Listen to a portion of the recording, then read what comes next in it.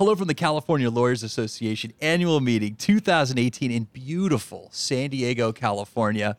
I'm Lawrence Coletti. I'm Jennifer Gerstenzang. Erin Gerstenzang. I'm Megan Xavier. And we're on the road with Legal Talk Network.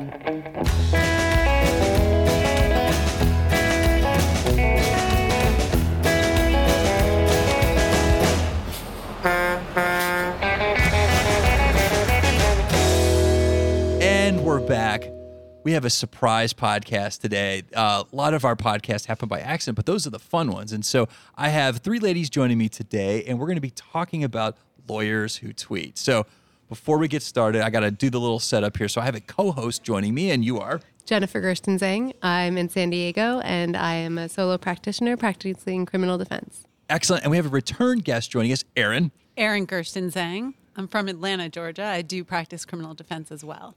And Megan, I feel like I know you, but have you been on one of our podcasts before? Oh, I've probably been on one of them. I don't think I've been on the road, though. Okay, so first time on the road? It is my first time on the road. All right, well, tell me how it's going so far. It's going great. Excellent. We're Well, having fun. Where do you work and what do you do? So I work out of Atlanta, Georgia, as well as Erin does, but my practice is centered on California, and I defend California lawyers before the state bar. Excellent, excellent. So lawyers who tweet. So I know we're going to get into a lot of topics here, but somebody give me the 50,000 foot. Lawyers who tweet need to be careful because they make a lot of mistakes that lead to fantastically juicy stories that make it into presentations like ours, and you don't want to be on one of those. So this is the kind of thing that gets you trolled on the internet? Oh, absolutely. Definitely. Yes. What's one of your favorite examples of an attorney making a mistake on Twitter? I do actually have a favorite, and my favorite one comes from Lawrence Tribe, who is a Harvard law professor. And he is also a very prolific individual, particularly when it comes to Twitter. So I definitely recommend that you follow him because it's very entertaining and informative. But what I love about the example with Lawrence Tribe is over the summer of 2016, he was tweeting, as many people were, about the upcoming election. And one of the tweets in particular was in relation to Donald Trump. Specifically, he tweeted, "I have notes of when Trump phoned me for legal advice in 1996. I'm now figuring out whether our talk was privileged." What I love about this example is after he tweeted that of course, Twitter exploded. Why did Twitter explode, of course? Well, there's lots of problems with his tweet, not the least of which is why in the world he had 20-year-old notes in his files. I think we should talk about his file retention policies, but that's an issue for another day. He had a big problem that he seemed to think that this was a privilege issue about whether those notes were actually confidential. That's the real issue, is confidentiality, not privilege. And here a Harvard law professor got that wrong. And what I love, why this is my favorite example, is because this is a Harvard law professor making a mistake that many attorneys do, which is confusing this notion of attorney-client privilege with confidentiality. Privilege, of course, as most of us know, is what happens when you're talking privately with your client in the office and they say something that is only between you and your client. And the point of privilege is you can't be forced to disclose it. It's an evidentiary issue. Evidentiary issue. But much more broadly, there's a duty under Rule 1.6 of confidentiality. And that covers far more than what your client directly tells you, which would be privileged. It covers anything, especially in California and under the ABA rules, really anything that you come in contact with over the course of the representation of your client, including that this person consulted with you to begin with. So the fact that Lawrence Tribe confused this is hopefully inspirational to attorneys. Yes, this is a common problem, but it's something that even the best of us mistake sometimes. Well, and where would you point, especially Megan, where would you point attorneys to go to when they're having trouble with these ethics rules? What's a good place where they can say, and if they have the wherewithal to pause before tweeting or posting something, where can they look to double check themselves and make sure that they're not making a mistake? Well, that's a good question. And I like the part of your question that says, if they have the wherewithal to pause, I hope that people will. I hope that people will actually think about these things. But the first thing is just we all should actually read the rules. You know, that really is just a revolutionary concept. We play sports, we learn the rules of the game, and somehow we come out to law and we don't learn the rules that govern us. So that right there is step one. Ethics opinions are another, but it's hard to really digest them. You really need practitioners who are steeped in this stuff and putting out content. That's the best place to turn. Someone in your state who does this for a living, who focuses on it and geeks out on the ethics rules. Right, because these rules are complicated. And even though we're lawyers, these rules are not that accessible. And most of us are focused on learning the law in our practice. And the idea that we need to become experts in these ethical rules in order to run a modern business can be very frustrating. One of the places that we see lawyers run into trouble a lot is when responding to mostly negative reviews online, where they do feel very attacked. And if you're practicing law long enough, you are going to get a negative review. And how you respond, this is where lawyers get themselves into trouble, because they put aside what they may remember from law school about the rules of confidentiality and often engage with these negative online reviews and former clients in a problematic way. So to get lawyers from scared to share, because obviously social media is good for your practice in terms of building some exposure and getting your reputation out there as a thought leader. What's safe to do? Obviously you check in with the ethics, the ethics bodies that be in your given state. But my understanding is a lot of these rules are still open for interpretation. So even if you read it, even if you get a consult with somebody, there could still be trouble down the line. So is there a safe formula for doing this? Well, I think there is. I mean, the two things that people often think of with getting on social media as lawyers are marketing, like proper advertising. Hey, I'm here. Someone come hire me. And sharing war stories. Both of those are kind of danger zones. And the thing is, I actually don't think either one of those is very effective use of social media. So I think the most effective and safe way to go on social media is to share information, share content. Educate your client base, educate your fellow lawyers. And the more you talk about your practice area, you establish yourself as an expert, you learn things because you engage with other people about topics that are actually interesting and relevant in your practice area. And none of that even skirts the types of rules we see the people getting in trouble violate. Right. Lawyers have this problem. I think most of us, myself included, aren't known for our creativity. So when it comes to advertising, we do have this pressure to be online and to be talking about results that we have. And lawyers tend to be very on the nose. And when they get on social media, well, I'm going to talk about the results that I just delivered for clients.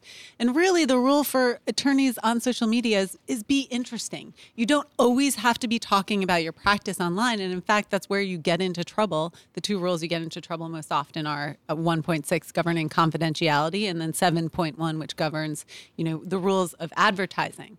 But you don't have to necessarily always be talking about results. The point of social media and advertising for attorneys is stay top of mind. So be interesting. That absolutely is the rule. But you don't always have to talk about your cases. You don't always have to talk about your practice area. You just need to remind people that you're out there and you're engaged with your clients and your community. Well, and I know a lot of attorneys want to share their results, especially if they're positive, and believe, regardless of whether or not they're right, that it will bring in more business, that clients want to know what the stats are, want to know the results. So if you were talking to an attorney who's insisting on actually posting those, how could they cover themselves if they did want to present some of their results? Well, the first thing I'd say is try and get someone else to share your results. Get your clients to review you online and share information and give you quotes that they give you permission to share.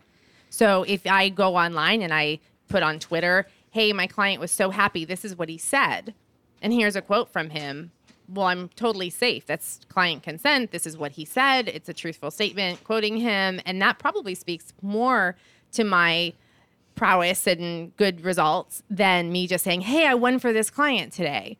Because now you know that my client was actually happy and here's a quote. So that would be my first piece of advice, to get somebody else to actually toot your horn for you. And I think that that's a really smart point, and that's something that lawyers often miss is, look, just remember, if you're bragging about your own results, people are going to discount that a lot. So let other people brag about the results that you bring, and then find a way to have a unique voice online that people can relate to and want to see your posts.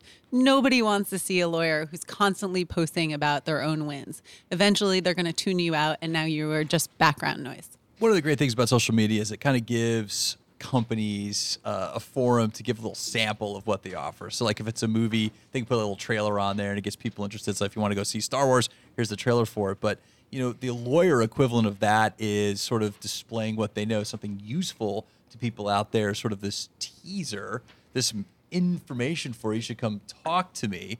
So I would imagine that maybe one of the trouble areas that a lawyer could potentially get into is offering legal advice via social media.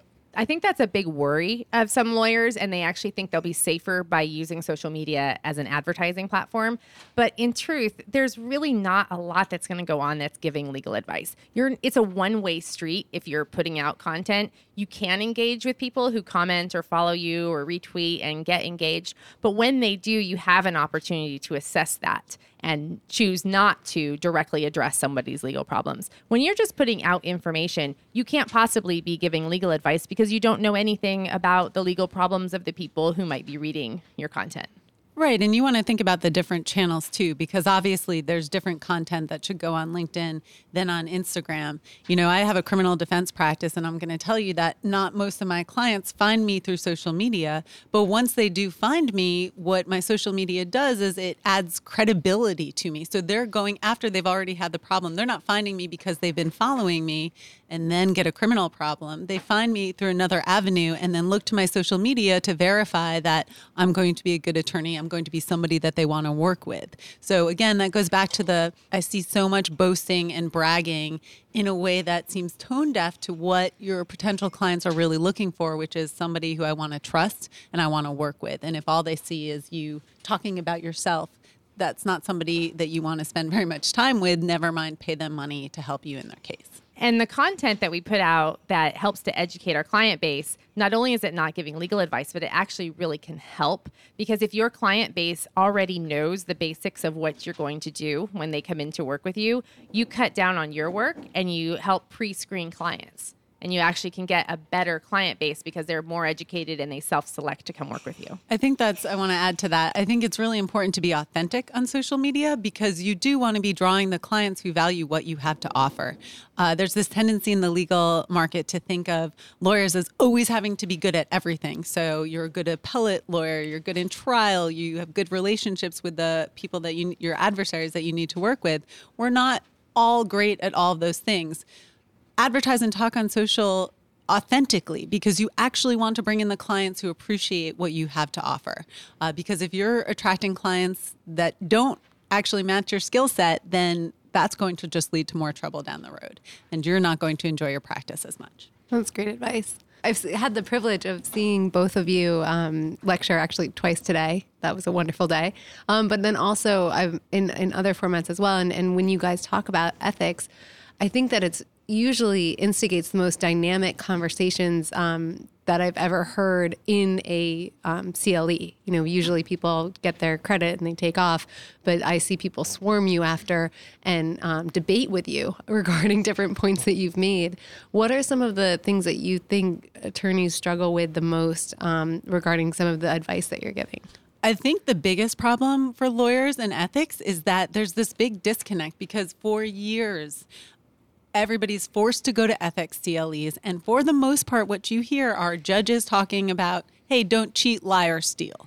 And while that's useful, that really doesn't relate to the challenges that we face as modern practitioners, which is, can you be Facebook friends with your judge? How do you respond to these negative reviews? Is it okay to use these contact forms? Are you abiding by the confidentiality rules if you use these contact forms where your SEO consultants and other people have access to this information? I think it goes to the root of the problem with the CLEs that we don't actually always address the real problems that confront practitioners. And so that makes ethics boring for the most part. So we are excited to go and talk about things that are actually useful, and we get a great response from the audience as a result. And I think another thing that they have trouble with is making the connection between old school offline behaviors and current ways of doing business online. And like one comment that we heard it today was, well, if you're sitting around a coffee table talking to 5 people about your case, that's really different than publishing a Facebook post about it. Well, it's actually not. They're actually the same thing. And that's something that people have trouble with. They're not embracing that today's online world really does have a correlation to the offline world. Well, one of the topics you guys brought up today was how we have this culture of sharing stories with other attorneys, and we sort of feel like that's under the veil of confidentiality because we're just sharing it with another attorney. It's not being shared with other members of other professions or with the public in general. And you were trying to dispel that misunderstanding. And I think it'd be helpful just to go into that a little bit more because that was a nice reminder. Sure. There's this sort of lawyer folklore that, well, I certainly can't say these facts about my case in the public, but I can discuss it on listservs with other lawyers, or I can just discuss it with other lawyers in a jury box. And that happens, I'm in court every day, and that happens all the time. There is no exception. You're not allowed to discuss these things. However, we're fighting against a precedent that's been set for the last 50 years. Lawyers have been discussing their cases in jury boxes with other lawyers for 50 years. And it's never been addressed by the disciplinary committees because there's no way to regulate or enforce that. We're just now bringing the same conduct that lawyers have been engaging in for years. Now it's getting public scrutiny because we're bringing that same conduct online, and it's causing trouble. So we do really have this friction between what lawyers have been doing for many, many years and not thinking about the ethical implications. But when you bring that conduct online, it invites public scrutiny, and that's where we're having trouble. So I think I have one last substance question for this interview, and that is this. I'd like to set something up, and I wanted to just go around the table. One do, one don't when it comes to social media. Instant takeaway. Listeners can grab a hold of that, use it in their practice today. Do embrace it, use it. Don't use it as a forum to broadcast confidential information about your clients. I'm going to go ahead and agree with Megan's do and say I personally do not like social media, and I was a very reluctant adopter. But in order to run a modern business, you have to have a presence out there. I like to avoid self-promotion as much as possible. So when it comes to what don't think of it as you need to boast about yourself. It's an opportunity for you to brag on other people as well. You can look for content outside of just yourself. Remember that the importance is you want to be visible and top of mind, and people want to see you going by. It doesn't matter so much that you're talking about what you in particular are doing. I would say do use photos because people are going to only really look at it if you're using photos, especially if it's for your law firm. And don't be afraid to share some sort of your personality in it because that's what consumers want to know and that's what people are going to be interested in. I have a do. So my do is do share. Now, I got this advice from David Latt from Above the Law, and he was on a podcast of ours, and he was talking about some of the things he does to build his social media presence, and he said that, people like it when you share their articles, and so, read them, actually go in there and read the post or read the tweet or read the article and make a thoughtful comment. And he said, to the degree he did that, he got rewarded, and so people would be inclined to share his stuff, and then his followers and influence grew over time. And as far as don'ts, don't be a jerk. Don't say anything online that you would not say directly to somebody's face. It's just going to get you in trouble. You're just going to end up regretting it. And it's going to hurt your reputation online. Agreed. Yeah, absolutely. So it looks like we're just about out of time, but I just have this one last little question for you. If our listeners want to reach out, they want to make contact, ask some questions, do a little follow-up, how can they find you? I'm on Twitter at Gersten Zang Law, common spelling. I am on Twitter at EHG Law Firm.